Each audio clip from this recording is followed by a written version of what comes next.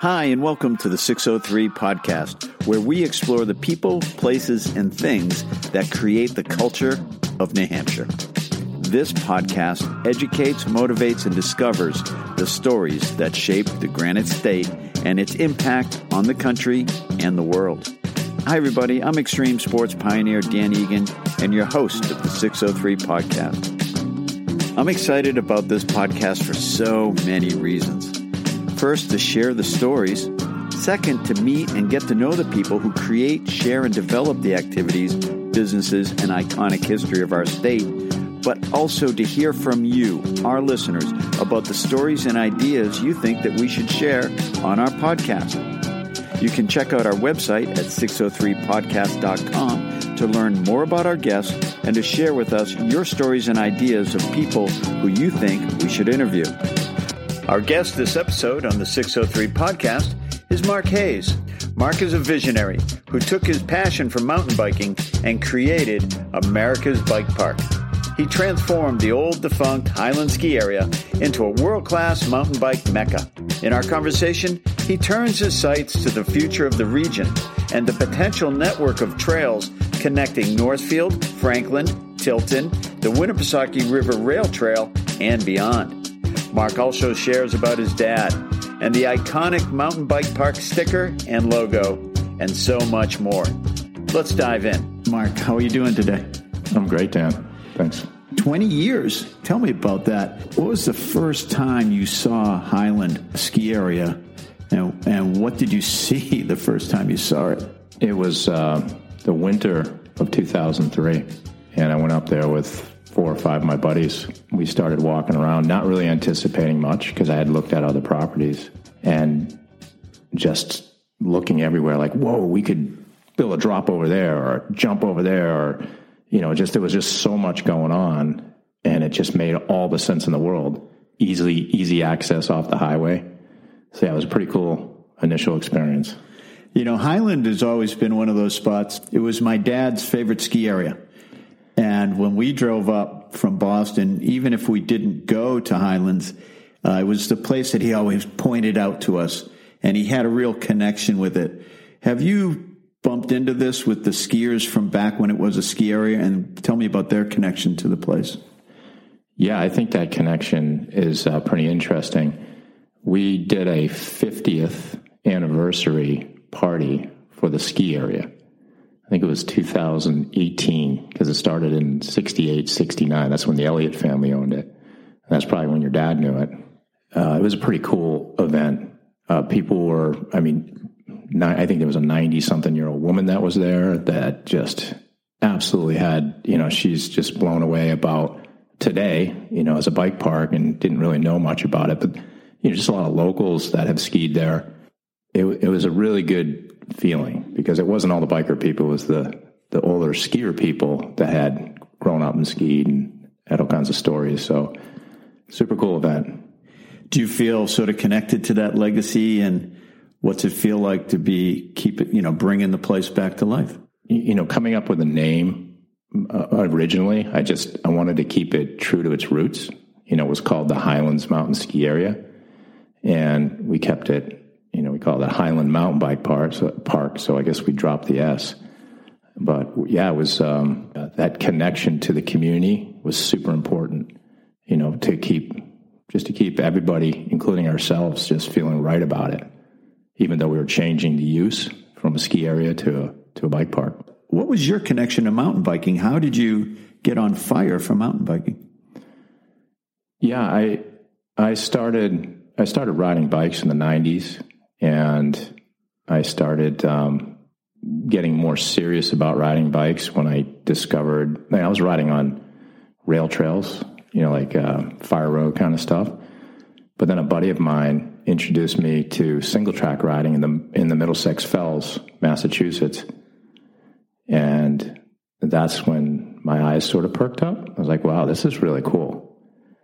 Even though it wasn't, it wasn't a type of trail system that would hook the masses. It's just I'm a skier and used to that sort of environment. So, and being pushed by my buddies at the time, it was just a really good experience. So that's kind of what started for me. Like that was probably mid to late 90s. Of course, then the whole free ride mountain bike scene took off, and I was, involved in that.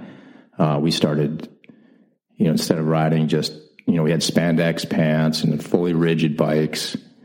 That turned into, we need a front suspension. Some of the terrain we're starting to encounter is getting a little bit more rowdy.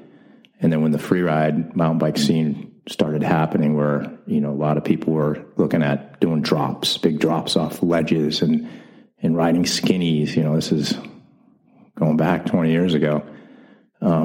My buddies and I were like, we need bigger bikes. We need full suspension bikes. And some of my buddies in that crew were also downhill mountain bike racers, which was, it had come on before the free ride mountain bike scene. You had the downhill mountain bike scene. So I started racing downhill mountain bikes. And then I went to Whistler Bike Park. And that's what kind of really changed it for me, was that experience that I had at a modern day bike park. Yeah, just, back then, 20 plus years ago, describe what was going on at Whistler and what was special about that. Yeah, so the difference between what Whistler was doing and what everybody else was doing that I had experience with on the East Coast was they were engineering their trails. They were building machine-built berms. They had, jumps, actual machine-built jumps, and drops, really creative in the way they were building their features, their wooden features. You combine that, if you create the common term is flow in your trail, you feel it, right? So you're riding down a trail and you're going around berms and you're hitting jumps and you do a drop. It grabs you. And Whistler did that really well. They just put more effort into designing and building their trails. And that's what really inspired me to appreciate what Whistler was doing. I mean, talk about being in front of the curve. They were way in front of the curve with their investment, with the trail building, the maintenance of the trails. I mean, they saw something which really the whole rest of the active outdoor industry did not see. Yeah, that's right. And it takes visionaries to be able to sort of see that. And it certainly takes capital to be able to do that. I mean, there's plenty of young kids that want that, but they just don't have the means, the capital to do it. I see it all the time. In the resorts, they're, at least from my experience, the East Coast resorts are sort of guilty in the early days of just allowing younger folks, anybody really, to go out on their mountains and do a rake and ride, right? But not necessarily bring an excavator out on the hill and experiment. Whereas I think Whistler had that. They had enough people behind them. The management team understood that, there's some effort that goes into this. And with that there's costs, right? So I'm sure that, listen, you have to pay people to do this. You have, if you're building with machines, you have machine cost and fuel. It gets expensive. So they spent the money to do it right. And of course the sport has evolved quite a bit since then, but they were certainly the guys that started it. They certainly did. And it's not like snow, right? It's not like taking a snowcat out and building a berm and grooming it. We're talking about moving dirt, earth, rocks, and manicuring that for the entire trail. That's no easy effort, really. No, it's not. And, there's a whole process that we follow today, from just the initial exploration to the flagging of the trail to the actual physical construction of the trail. And, all of that adds up to labor, and you got to pay people, and you got to pay. And today you have to pay them pretty good. And if you have a good operator, you want to pay them, you want to keep them. So yeah, it's a lot of work. There's no question. I mean, you come back, you see a defunct ski area, and we've all seen them. It's not a pretty sight. The lodge is probably in disrepair. The lift hasn't spun in a while. You don't know if the bearings on it work. You've got headaches. It looks cool and exciting to see, we could drop this and do that. But that's a pile of headaches. Like, what did it take to move that from that spot forward to even opening your first or second trail? Well, yeah, it first of all, it takes passion. You gotta want to do this. And I was fortunate that I had sold a high-tech business in 2000, right at the peak, where I had just visited Whistler, selling my business and contemplating my next move. So I had the capital and then the passion, and that's the big two things, in my opinion, that you need to be able to do something like that. Yeah, you got to hang in there. With the passion, kind of keeps you coming back when you see the big bill, right? Yeah, I get so I have this red folder that my finance director hands to me on a weekly basis, sometimes a couple times a week. And there's a lot of bills in that. And, as long as the money's coming in, as long as our business is working, it's okay to have the red folder. But yeah, that red folder is not going away. It's only getting bigger and more complicated. Bring me into current day, from a defunct ski area to now. What is the mountain bike park? What's it look like? We'll be right back. Mad River Coffee House, the best of 603, located just off of exit 28 off Highway 93 in Campton, New Hampshire. Open 6 to 6. Voted the best cup of coffee north of Concord. Start and end your adventure here. Online at madrivercoffeeroasters.com. North Country's Center of the Arts at Jean's Playhouse in Lincoln, New Hampshire presents award-winning Broadway-style plays, musicals, and children's theater, as well as comedians, cover bands. Get your tickets today at jeansplayhouse.com.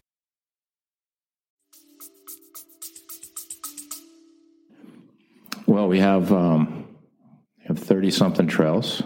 We have 2 lifts. We just installed a new conveyor lift. We have an indoor center, which for training, it's a 9,100 square foot indoor center, has a resi mat, a foam pit. I just purchased a airbag lander, so we'll have that for our camp business. We are, our mission's pretty simple. We build trails, we teach people how to ride them, and we're 100% biking related. That mission is driven by 3 business platforms. We have the Highland Mountain Bike Park, which is, you buy a ticket, you rent a bike, you take a lesson, you buy a t-shirt or a hat, that classic ski area model. Platform number 2 is our camp business. So that's the overnight, the more committed camper. So we run adult and kid camps all season. And then platform number 3 is our trail building business. So everything we know how to do right now, building that bike park, we take it on the road and we design and construct and basically consult other ski resort operators on how to build a bike park, or we build for municipalities, pump tracks, cross-country networks for private homeowners. So those 3 platforms are pretty much what keep us in business: the Highland Mountain Bike Park platform, the camp platform, and the trails platform. On any given day, heading up Highway 93, you see mountain bikes. You see your sticker on cars. You see the bikes hanging over the back of pickup trucks. They're going to your place. When you start to look into that, what I see is a community of really loyal people. Talk to me about the community and how that has sort of been created and support the whole thing. The unique thing about Highland and the community is, first of all, like I said, in the mission, we're 100% biking related. So when you come to the bike park, that's your user group. Everybody knows what they're getting. They're around other bikers. There's not a zip line and a mountain coaster or not a ski resort. And I'm not saying there's anything wrong with those things, and I think they work great at other ski resorts. But for us, it's not us. We're 100% biking. So you pull in that parking lot, whether you're a brand new rider or, the best rider in the world, and we've got something for you, and we've got that community and that vibe that is mountain biking. Yeah, I mean, that's cool, right? Because you pull up into that parking lot and people are going to ride by you. More bikes are going to pull in. They're dressed in the garb. They have the equipment. There's a real atmosphere there. Yeah, for sure. And that, that atmosphere, it's there's just a lot of, I hope this never changes, but there's just so many cool people in this sport. They're super friendly, willing to help out. Even the top riders are giving tips to brand new people. And I hear that time and time again, and it's the surroundings too. It's the leadership. It starts with the leadership and how each one of my management team treats the people that work for them. And I get this comment all the time that, from customers saying, your staff is so awesome. They're so cool. And that plays into the vibe as much as the biking does. The whole thing is it's just really working amazing. Yeah, I mean, there's no doubt about it. It's working, and it's special. It's hard to create that. So my hat's off to you for doing that. That's not an easy task to have that. From my point of view, what it does is creates a belonging. People aren't outsiders when they show up there. That your staff is wrapping their arms around the people who show up. Yeah, that for sure. Like I said, I mean, I get a lot of compliments about how awesome everybody is. And that comes from the top down. I'm not just patting myself on the back. I mean, I have my grumpy moments running a business, but it's my team that can hold me together. When I need that pat on the back, like in a loving way, like, it's all right, we're going to get through. None of us wake up in the morning and say, hey, how can we really make Highland crappy today? Everybody's invested in this thing on the team, and they just genuinely like, I'm saying this from my perspective, they genuinely, like to come to work and be there. Most of my staff rides bikes. So it's a cool place to work and a cool environment to be in. And for the most part, people, customers are awesome. Like I said, you're bringing people in from outside the state, and you've created an amazing following with inside the state. As a youth soccer coach, a lot of my players turned into mountain bikers and, kind of got hooked and left team sports and really got on fire for it.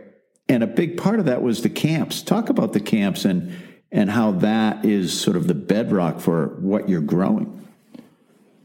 Yeah, again, that speaks to that one of our driving platforms, which is the camp platform. Really, ultimately, what we're creating is a place for anybody to come, whether you're the first-time rider or the best rider in the world, to just get better, to improve your skills, to be a better rider. I mean, whether you want to just come and enjoy the day and sit in the back and, eat some food, hang out, or you want to, what we're really creating is that ability for that next rider to take their riding to that next level. So the camps is a big part of that. Some folks may never want to go in a camp. They just want to come and ride. They just want to play around in that first platform, right? The Highland mountain bike platform. I got a season pass. I'm just going to go out there. I'm going to rip around on some trails and have a great time, blow off some steam. But a big driver of our business is, for that rider that really wants to take their riding to that next level. And whether they want to be flipping, Freebird, which is our big jump at the bottom of the hill, or, they just want to be able to tear down the mountain at, World Cup speeds, whatever it is that they want to do. We're providing that environment through our camps and our lessons and coaching staff. What I've seen with the kids is that there's a pathway forward, and they get really hooked on that. And I think one of the key things to that is the sponsorship, right? Red Bull and the other national, international brands that you've brought to it have been able to showcase high-level pros, and now you have a pathway to get there. Talk about how sponsors have played a role, because to me, it's a key part of what you're doing. Yeah, I mean, the thing with sponsorship, Red Bull is actually one of our sponsors, and they've been great. John DeVio, who's our contact there, he sits down with us every year, and we come up with strategies on what they'd like to see on the mountain. And they're really good about not being too much in the face of the camps, because we have the adult camps and the kids camps, but, we just have to navigate that a little bit. But yeah, I mean, they've been great as far as supporting us in creating ramps, for slopestyle course, or supporting us with our airbag, that especially the last airbag we bought. They helped us out a lot with that, and just the awareness, and the infrastructure that they bring as far as like music support and event support. But yeah, when you align yourself with a good sponsor, I think people take note. They might maybe take you a little bit more serious. Over the years, it's not like I've been chasing the sponsorship. It has to feel right. And some sponsors come and go, and others stick around. So, the ones that stick around have We'll be right back. Waterville Valley is New Hampshire's family resort. If you're looking for an authentic, independent ski resort with local charm, elite snow conditions, look no further. Ranked the #1 ski resort in the East by Condé Nast Traveler, Waterville offers year-round activities including 265 acres of alpine skiing, lift service mountain biking, golf, country skiing, food festivals, live outdoor concerts, and more. All kids under 5 ski free when you purchase an adult pass. Learn more at Waterville.com.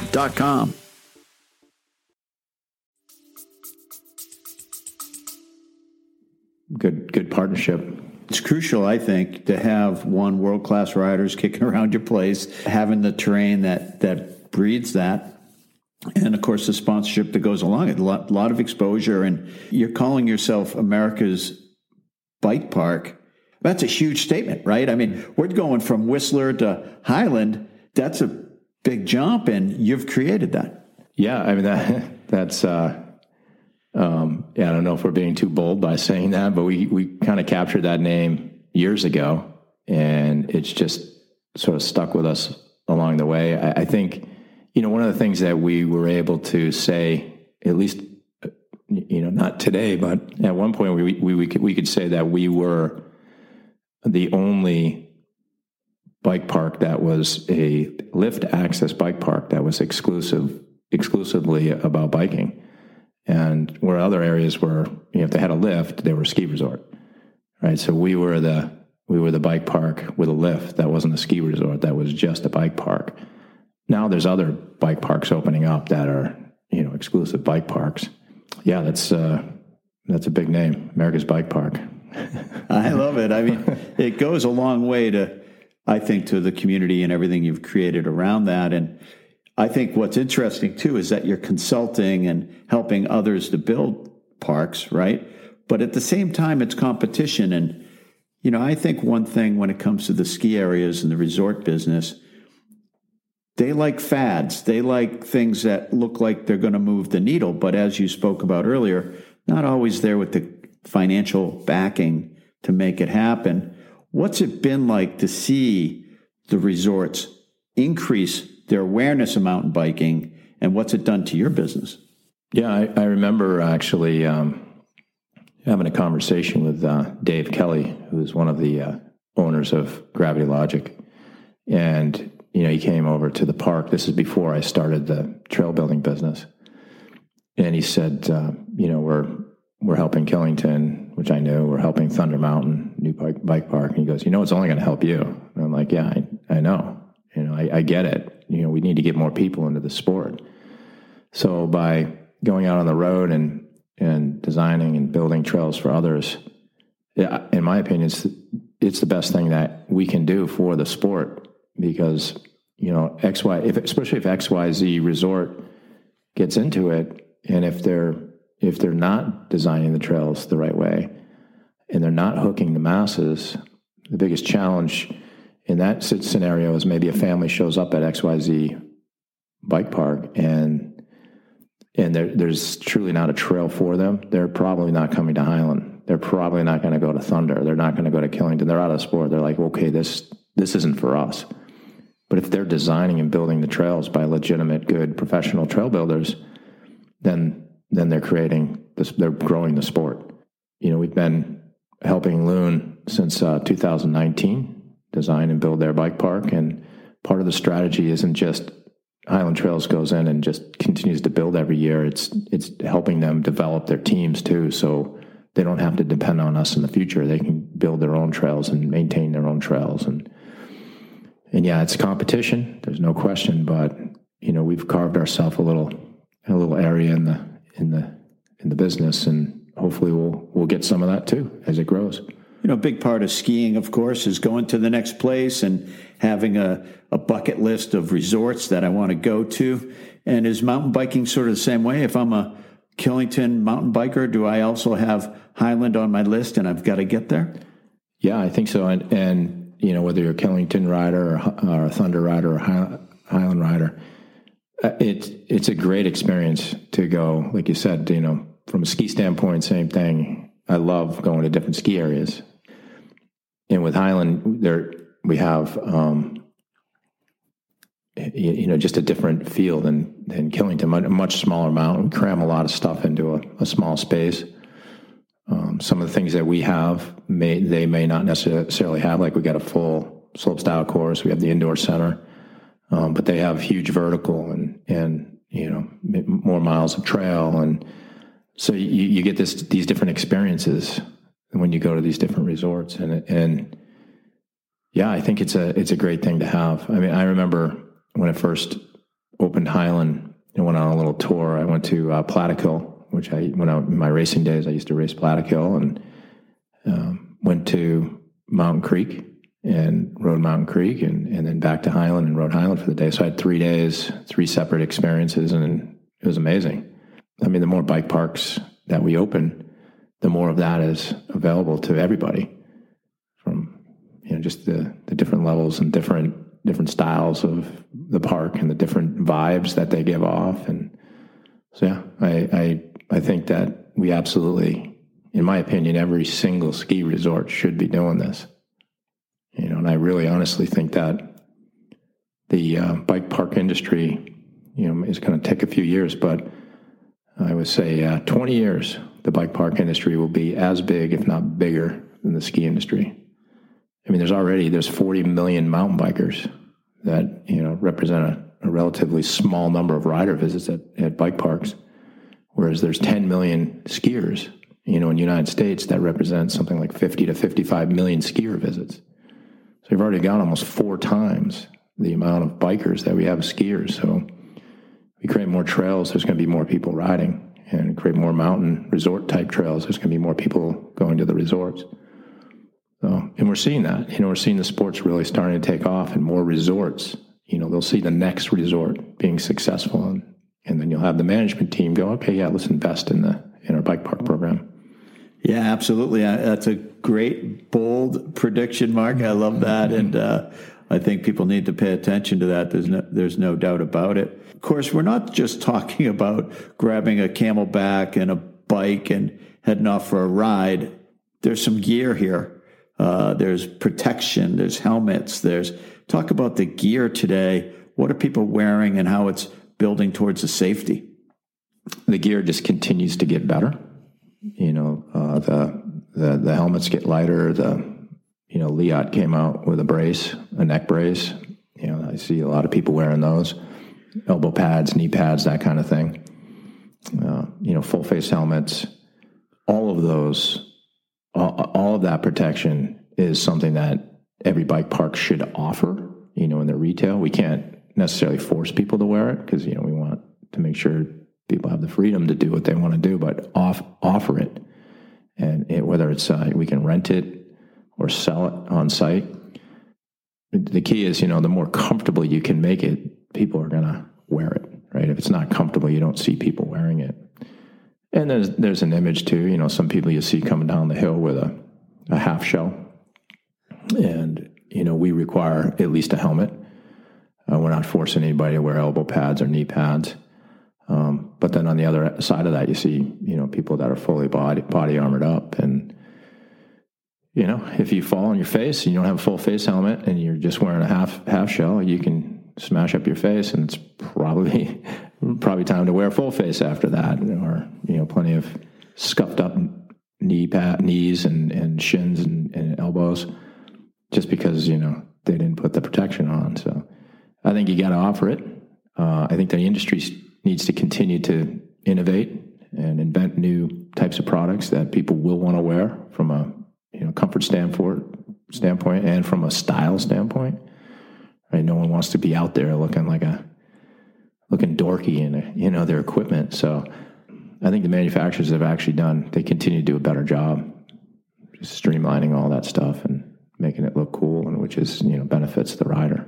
And that's part of the belonging, right? That's part of fitting in and feeling like you're belong there and that you have the right gear. How about airbags? What's happening with mountain biking and airbags, and are we going to see that? And do they exist now? So what's come along in recent years is airbag landers, like they use in skiing, and they've used in skiing for a while. So you're starting to see that become more of a common thing in more the camp driven environments. So we actually purchased an airbag lander we'll hopefully have it ready for our camps this year. That's kick off in July. We have to rebuild the whole section, lower mountain area. But that's great. The landers allow you to go out, hit the jump and do your maneuver and then land on your wheels and then roll it out. And it's, very close to simulating what you would do on dirt rather than just, a flat bag. You're landing in the bag and you're sinking into the bag. So a lot of the guys still use the flat bags, especially the high up, super talented riders that are competing in competitions like the Red Bull Rampage. They'll use a flat bag. They'll jump off of a cliff in their backyard or something. They'll have the bag set up and just practice their tricks into that. So I don't think they're going away for everybody, but for us, from a progression standpoint, we think it's going to be, something that will really add some value to our camp product. In motorcycle, the airbags are coming into rider safety. They're wearing the airbags and they're exploding upon impact and things like that. Is that happening in mountain biking? Oh, you're talking about, just like a neck brace or something that blows up. And I haven't seen that. I actually have not seen that at the bike park. Not to say someone's out there wearing that, but that gets down to comfort, right? If you can make those comfortable enough, you imagine if you could just spray on a suit, right? And you could be out there in your t-shirt and shorts and know that if you fell, you'd be okay. Obviously that doesn't exist. So the closer you can get to that comfort and that style and that feel, I think the better. But I haven't seen an airbag type suit at Highland. It's pretty cool. Of course, in skiing, with the avalanche airbags, we're seeing like a 95 plus success rate in rescuing people surviving avalanches when they deploy the bag. And if you look at that, the motorcycle racing, there's a suit that comes, a total body suit upon impact, and the leash is broken. The leash is broken once they roll off the bike. And a few years ago, I did a story on a airbag that exploded to protect your neck for bicycles, just for bicycles. So yeah, maybe we'll see it. Who knows? Yeah, I'd love to see that. I'd love to. I'm interested now. I'll go talk to my bike shop director and see if he's had any interest in bringing those in, or talk to any of the distributors. Yeah, cool. You mentioned one thing earlier, and that was flow, and the importance of flow in the trail. I'm wondering how this whole experience for you and your relationship with gravity and flow, how's it changed you personally? What's been the big revelation for you, connecting with gravity, building flow, and being part of all that? When a trail's built right, like every trail should flow, whether it's a tech trail or a rooty, rocky trail, a machine-built freeride trail, or or a blend trail, which is a combination of tech and free ride, it should, quote, quote, flow, right? And that sensation of going down the hill where you have the right speeds for the jumps, the right sight lines, the right frequency of rollers for that particular rated trail, because every trail, whether it's a beginner trail, an intermediate trail, or an advanced trail, should have some sort of flow. But maybe if you're a beginner rider and you jump on a black diamond trail, maybe it doesn't have that flow for you because you're not ready for it. So you design flow into the trail with, the sight lines, the frequencies, the speeds that you need, the amplitude, the size of the jump. So, and you have it when you're down at the bottom, and you go, wow, that was awesome. Like, I don't even know why, but I just rode a trail that was amazing. Versus if you didn't have that flow, if you had the wrong speeds and the wrong frequencies, and you would just get to the bottom and say, yeah, that was okay, but something felt a little funny. So flow for me is since I've been skiing longer than I've been mountain biking, and just that sensation of getting to the bottom and feeling something that just feels right. Like, get me back on that chairlift. Let me do that again. And that all comes into the design, the build of a trail. How's it helped you with your daily chaos of running a mountain bike park? Are you flowing better in business, or how does that feel? Oh yeah. So you're saying, like metaphorically speaking, how much flow do I have in my life just because I have this physical flow of real world? Yeah. I mean, I think that sort of thing does help, just everything, just that you have to feel right about what's going on. The better you feel, at least in my case, the more confidence I have, and maybe the more drive I have. So the flow in business. In business, you need to know, three main things in business. You need to know your cash flows, your P&Ls, your profit and losses, and your balance sheet. If you can understand those three sections of business, and you can predict, right? You can budget really well, and you can forecast really well. You're in the flow state there too. That's something I've learned to do over many years of being in business, is just, first of all, surrounding myself by the right people that can advise me in those areas, and then just, well, sorry for the pun, flowing with it. And it's been, the whole business, the whole thing. I ride less today. Ride less on the mountain. I still ride outside the mountain, but I spend the day working. That's my job. And I do try to get out here and there. But absolutely, my therapy session is after work, is getting out on the trails and just decompressing. And then that allows me to, really understand, like, this is why I'm doing this. I'm in this sport because I truly love it. And I always have since I got hooked, the original day I got hooked back in the 90s. So having a business can have its business challenges, but, being able to get out and ride and experience that flow is a big part of it. We'll be right back.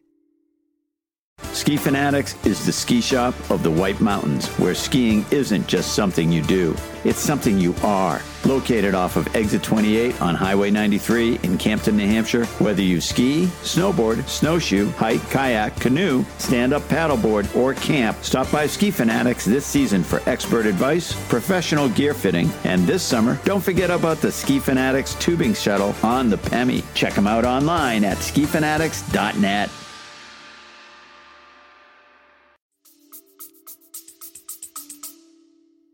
Absolutely. And, Mark, you've, being very successful in building America's bike park and creating this culture, but you're changing a community. You're changing Tilton, Northfield, Franklin.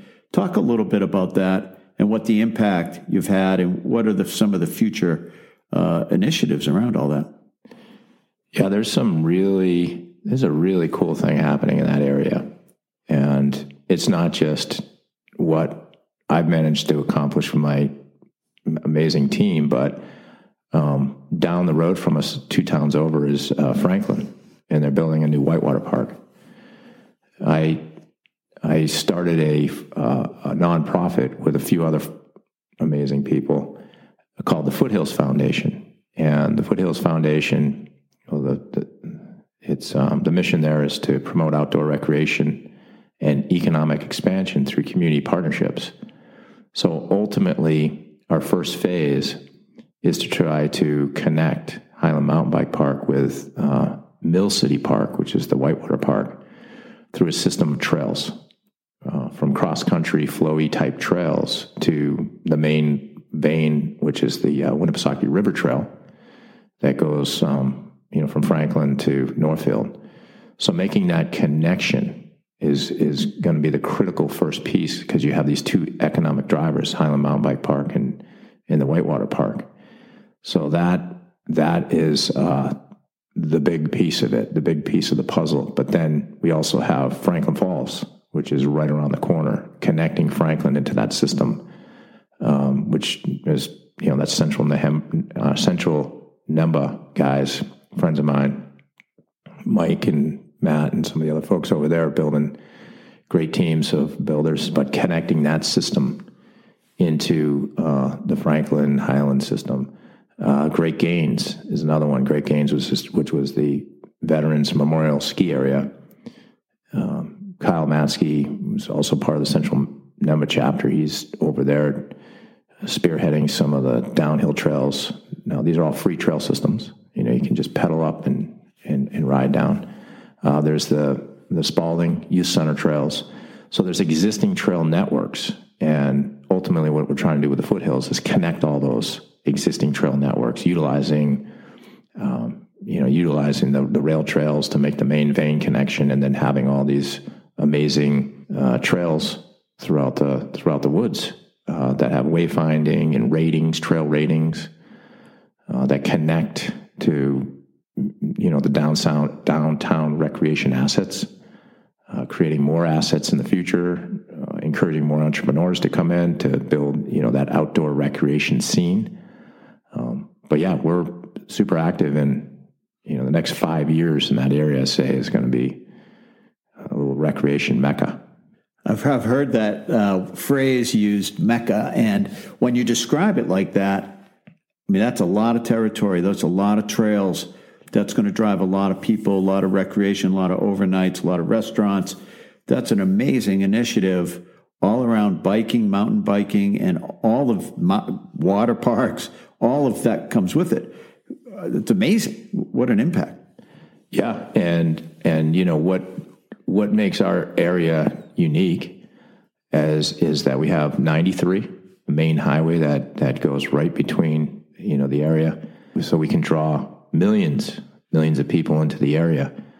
You build something fun, create something fun for everybody, that the community, the people that live there, give them something to do. The businesses that are there, they'll have a much better opportunity to bring in people from the outside that may want to work at their business. How do you attract more talent to your area? We'll give them things to do, right? So we have a really good opportunity to give people from all around just an amazing experience through this outdoor recreation. Yeah, it's happening. It's happening right now. It is happening, and it's so exciting for New Hampshire. You moved up from Massachusetts, as many of us do. What's it like to call New Hampshire home? New Hampshire's a really cool state. There's a lot of open spaces. It is very close to a major city, Boston. So we've got this massive playground, and New Hampshire's been really trying to drive the outdoor scene. There's politicians in the state that get it, and I've been trying to work with a lot of those folks. Janelle Lawton, who's the director over at Orid. She works with Taylor Coswell. That's her boss. And they're outdoor people. They get to ski in the bike world. So we need those people, from a political standpoint to support New Hampshire and the outdoor scene. And then with that, you make it easier for guys like me to be doing business in a city or a state like New Hampshire. We're going to come in, and we're going to set up our shops and continue to leverage this beautiful open space environment, these natural resources, and make an amazing playground out of it. You took a defunct ski area 20 years ago, turned it into America's. You've taken this defunct ski area and turned it into America's bike park and created culture. You're a visionary. You're connecting with the rebuilding of Franklin and the surrounding area.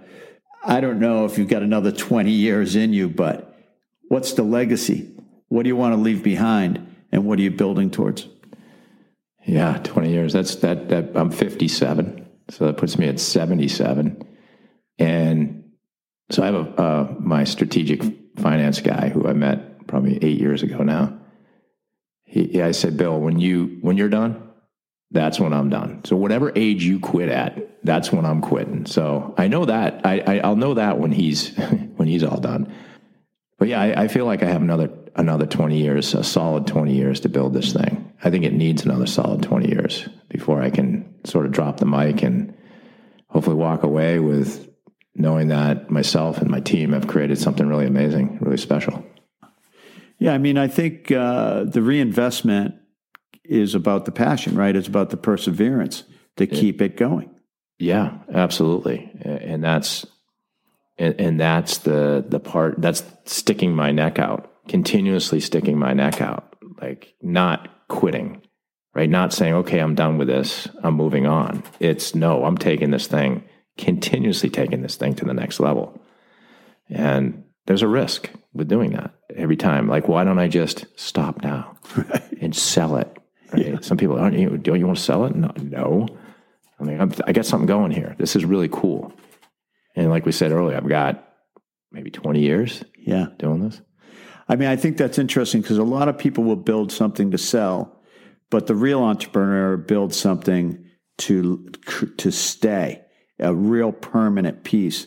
Then, when you're not a flipper, when you're a real entrepreneur, you want a legacy. You want something, you want to make changes. Is that how you feel about that? Yeah, I think it depends on the business you're in. I think the old high-tech business, I wanted to make money, right? I didn't go into it with the passion. There was an opportunity there that, my father had presented to me years ago. And yeah, that was about making money, right? But once I got into it, I was learning about, just light theory, photons, the physics of it, and just trying to understand that more. I got more passionate about it.